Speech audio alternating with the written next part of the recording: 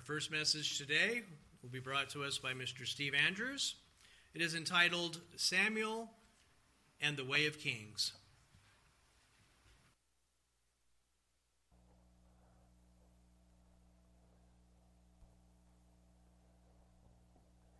Greetings to all, and greetings to those who might be tuning in to us today. I actually worked from Sunday through Friday this week, and one of the things that gets really, really boring is listening to the radio. No matter what channel you get, you either get a lot of news with a lot of commercials, or you get a lot of music that just... So anyway, several years ago, I actually acquired a cassette tape set of Alexander Scourby's King James Version of the Bible. And my old car, 2005, actually has a cassette player in it that actually works, which is hard to find anymore. And I started thinking, well, I should just go grab some of those and start playing them. And I am really, really glad that I did, because I have been learning a lot just by listening to the Bible being read. And of course, if you've never heard Alexander Scourby read the Bible, you will be so pleased at how interesting he is. And when there is a dramatic thing, his voice comes up and he's very dramatic. When there is names that none of us can pronounce, he just walks through them like they're just so easy to do, and just makes it sound like, wow, I should be reading it that way. But anyway, as I was getting through, instead of starting at the beginning, Genesis 1, I just grabbed one in the middle of the Old Testament, and I grabbed one from the book of Judges. And so I started listening to the book of Judges, and Samson and Gideon and all of the different ones through there. And it was so very interesting that I just kept right on listening, and I'm already up to Solomon's temple and Solomon's, as he built the temple and all the things that are in it. But what also struck me was how interesting some of the things, especially some of the battles that were fought with the Philistines, and some of David's mighty men. He has some mighty men. One of those men was able to fight off 800 Philistines by himself, just with a sword. And another one was the guy that went down into the pit, slew a lion on a snowy day. If you've not ever seen that one, it's very interesting. Lawrence used to love to quote that one. And then there was David himself. And of course, David went up against Goliath and slew Goliath and took the sword and cut Goliath's head off. Well, instead of picking the sword up there, as a younger person, he actually left that sword and someone else picked it up. And while he was running away from Saul, he actually got some help from this person. He ended up staying with him, and he didn't have a weapon on him at all. And this person said, over in the corner is Goliath's sword. Now, if you've ever read anything about Goliath's sword, it's huge and big and heavy. And yet David just picked it up just like it was nothing and started using it. So it's very interesting to go through and listen to what is in the Bible and some of the things that happen in history. What I wanted to do today, though, in a very short little period of time that I have, because the judges were a very intricate part of what God did with Israel. When And in fact, what it was that they actually judged Israel whenever Israel would get into trouble, and they would ask for repentance, and they would, because they were troubled with one of the different ones that were out there trying to battle them and take over. And so they would pray, and God would send a judge like Samson and others. And it's interesting, at the end of the book of Judges, in verse 25, chapter 21, and verse, I think I said I put down 20, but it is 21 and verse 25. In those days there was no king in Israel. Everyone did what was right in his own eyes. Kind of sounds like America to me, doesn't it? Everyone was doing whatever they wanted to do and whatever they thought was right in their own eyes. So, coming down to the time when there was going to be an end to the judges and the beginning of the kings, a very interesting and very profound thing happened, and God blessed a prayer with a miracle. And it was a young woman. I'm assuming she was young. She may not have been. She may have been older. A lot of times, they were able to have children even later in life. And so this woman, was named Hannah, and she came to God, and she prayed. And the only way that I know to bring this out is like Alexander Scorby does, which is to read it. And so I'm going to take some time, and I'm going to read a little bit about Samuel today, and some of the things that transpired to bring him into the position in which his position as a judge ended, and the position of the kings began. I don't know if I can get quite that far or not, but I'm going to give it a try. And so out of the New King James Version rather than the King James Version, I'm going to go ahead and read. And starting in Samuel, it's actually, all of us understand that the 1st and 2nd Samuel, actually the 1st and 2nd books of the Kings.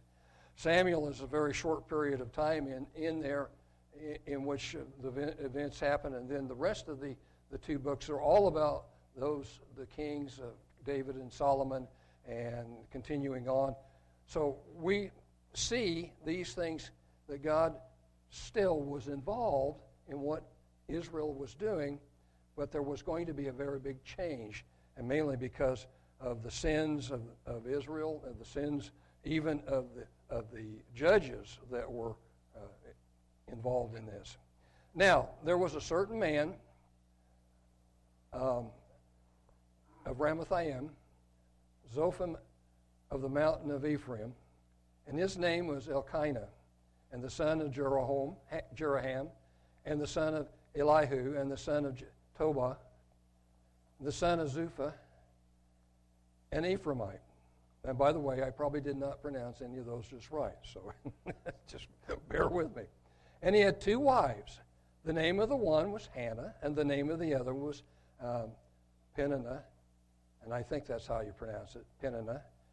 Had children, but Hannah had no children. And this man went up from his city yearly to worship and sacrifice to the Lord of hosts in Shiloh. And also the 2 sons of Eli, Hophni and Phinehas, the priests of the Lord, were there. And whenever the time came that Elkanah to make an offering, he would give a portion to Phinehas and his wife and all of his sons and daughters. But to Hannah he would give a double portion, for he loved Hannah. And although the Lord had closed her womb, and her rival also provoked her severely to make her miserable because the Lord had closed her womb. So it was, year by year, when she went up to the house of the Lord, that she provoked her. Therefore she wept and did not eat. Then Elkanah, her husband, said to her, Hannah, why do you weep? Why do you not eat? And why your heart is grieved? Am I not better than 10 sons? He was trying to comfort her. I can tell. There's no way to comfort her. So Hannah arose after they had finished eating and drinking in Shiloh. And now Eli the priest was sitting at the seat of the doorpost of the tabernacle of the Lord. And she was in bitterness of soul and prayed to the Lord and wept in anguish. And sometimes we have to do that, don't we? Because we come before God and we weep in anguish. Then she made a vow and said, O Lord of hosts, if you will indeed look on the affliction of your maidservant, and remember me, and not forget your maidservant, but will give your maidservant a male child, then I will give him to the Lord all the days of his life, and no razor shall come upon his head. And it happened as she continued praying before the Lord that Eli watched her mouth.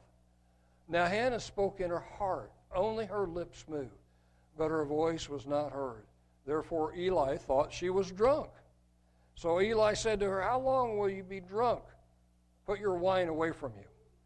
But Hannah answered and said, No, my Lord, I am a woman of sorrowful spirit. I have drunk neither wine nor intoxicating drink, but have poured out my soul before the Lord. Do not consider your maidservant a wicked woman, for out of the abundance of my complaint and grief I have spoken until now. Then Eli answered and said, Go in peace, and the God of Israel grant your petition which you have asked of him. And she said, Let your maidservant find favor in your sight. So the woman went her way and ate, and her face was no longer sad. Then they rose early in the morning and worshipped before the Lord, and returned and came to their house in Ramah. And Elkanah knew Hannah his wife, and the Lord remembered her. So it came to pass in the process of time that Hannah conceived and bore a son, and called his name Samuel. God is El. Samuel. He says, Because I have asked for him from the Lord. Now the man Elkanah and all his house went up to offer to the Lord the yearly sacrifice and his vow. But Hannah did not go up, for she said to her husband, Not until the child is weaned, then I will take him, that he may appear before the Lord and remain there forever. So Elkanah, her husband, said to her, Do what seems best to you, and wait until you have weaned him. Only let the Lord establish his word. The woman stayed and nursed her son until she had weaned him.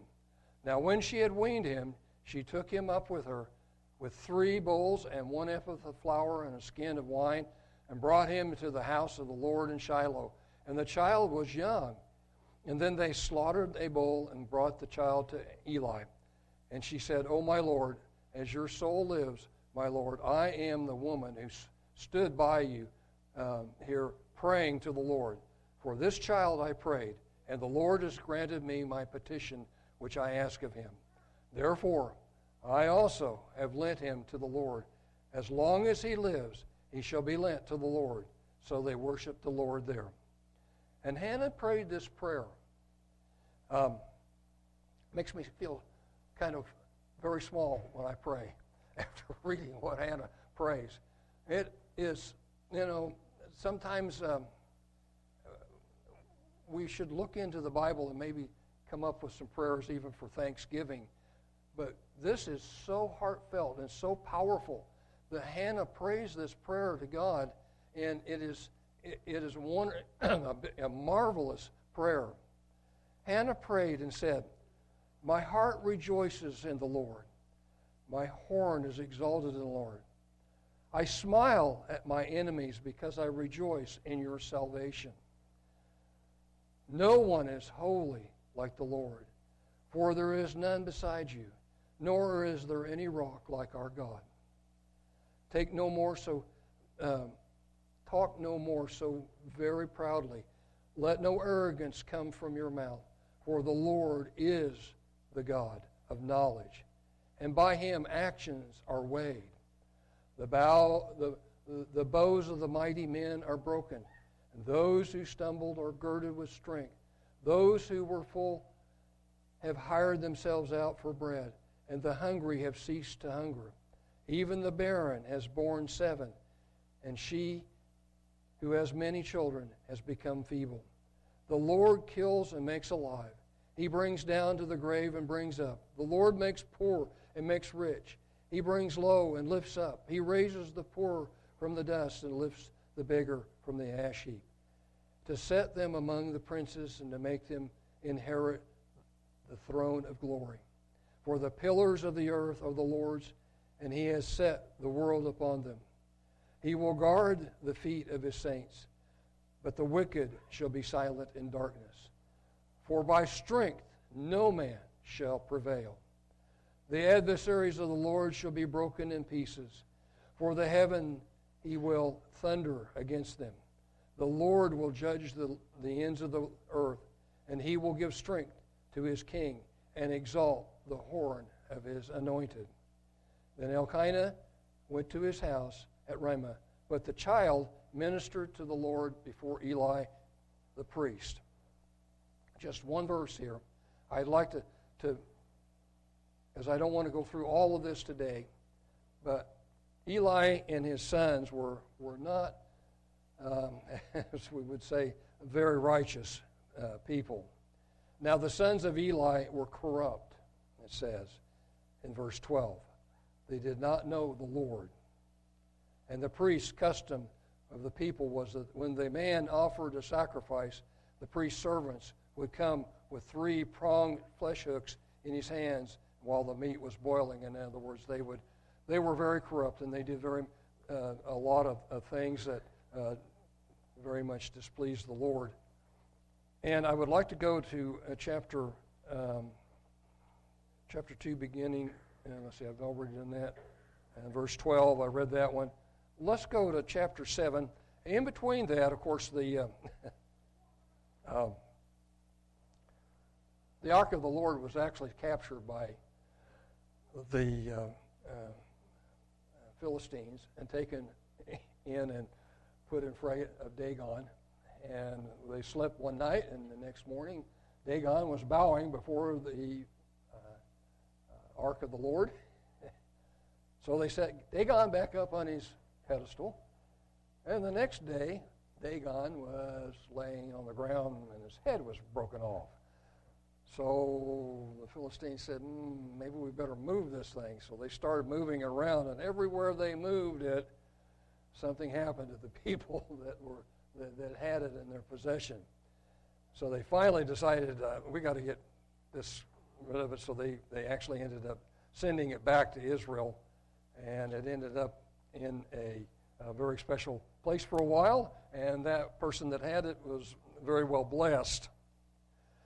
In chapter 7, beginning in verse 1, then the men of Kirjath Jearim came and took the ark of the Lord and brought it into the house of Abinadab on the hill and consecrated Eleazar his son to keep the ark of the Lord. So it was that the ark remained in Kirjath Jearim a long time. It was there 20 years, and all the house of Israel lamented after the Lord. Then Samuel spoke to all the house of Israel, saying, if you return to the Lord with all your hearts, then put away the foreign gods and the Ashtaroth from among you, and prepare your hearts for the Lord, and serve him only, and he will deliver you from the hand of the Philistines. So the children of Israel put away the Baals and the Ashtaroths and served the Lord only. It's interesting, as you go through the scriptures and you read, you realize that the children of Israel like to grab the idols of the different people around them, and they would gather those idols, and then God would be very wrathful, and he would not be very much favorable, and they would have a lot of trials and tribulations. And only when someone would say, okay, you need to get rid of these, did they get rid of them. And it's kind of like America, isn't it? We keep these idols around, and it keeps really putting us down and giving us a lot of problems in our country. And Samuel said, gather all Israel to Mizpah, and I will pray to the Lord for you. So they gathered together at Mizpah, drew water, poured it out before the Lord, and they fasted that day and said, we have sinned against the Lord. And Samuel judged the children of Israel at Mizpah. Now when the Philistines heard that the children of Israel had gathered together at Mizpah, the lords of the Philistines went up against Israel, and when the children of Israel heard of it, they were afraid of the Philistines. So the children of Israel said to Samuel, "Do not cease to cry out to the Lord our God for us, that he may save us from the hand of the Philistines." And Samuel took a suckling lamb and offered it a whole burnt offering to the Lord. And then Samuel cried out to the Lord for Israel, and the Lord answered him.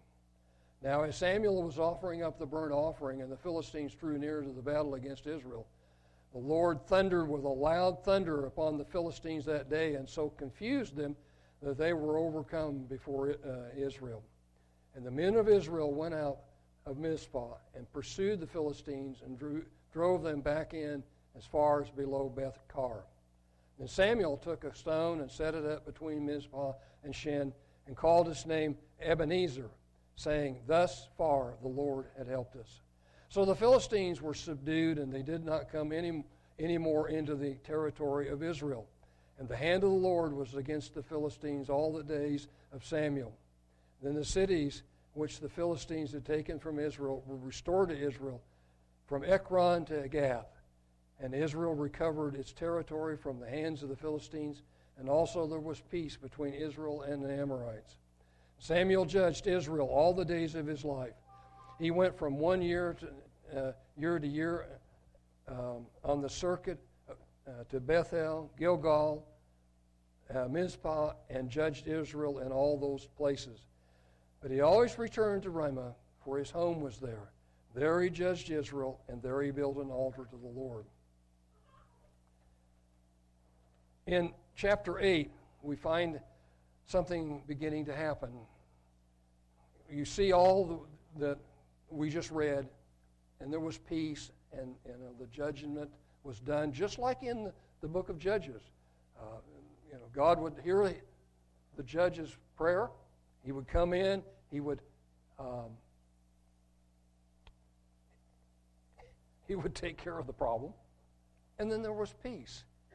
But now something was happening. Something was changing, and it actually happened because of Samuel and his own sons. So, in chapter 8, we find out the beginning of when the kings were asked by Israel, and when they began to be taken in. Now it came to pass, when Samuel was old, that he made his sons judges over Israel. The name of his firstborn was Joel, and the name of his second, Abijah.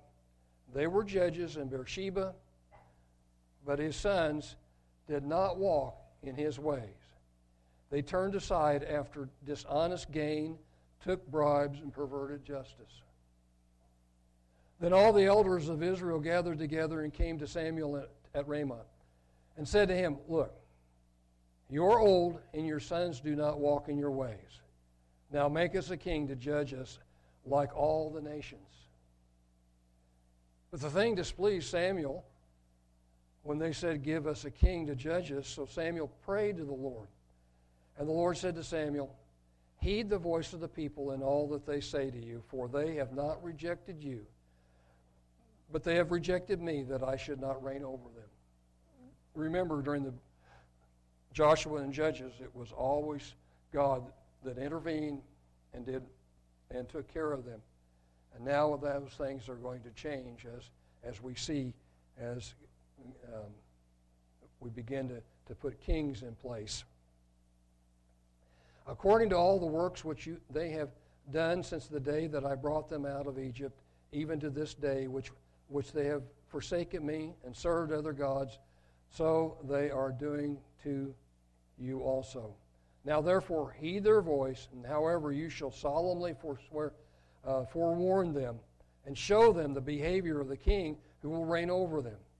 So Samuel told all the words of the Lord to the people who asked him for a king. Then he said, "This will be the behavior of the king who will reign over you. He will take your sons and appoint them for his own chariots and to be his horsemen, and some will run before his chariots. He will appoint captains over his thousands and captains over his 50s, and will set some to plow his ground and reap his harvest, and some to make his weapons of war, and equipment for his chariots. He will take your daughters to be perfumers and cooks and bakers. And he will take the best of your fields and your vineyards and your olive groves and give them to his servants.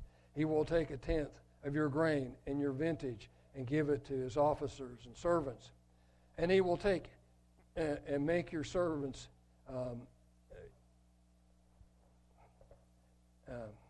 make servants, your female servants, your finest young men and your donkeys, and put them to his work.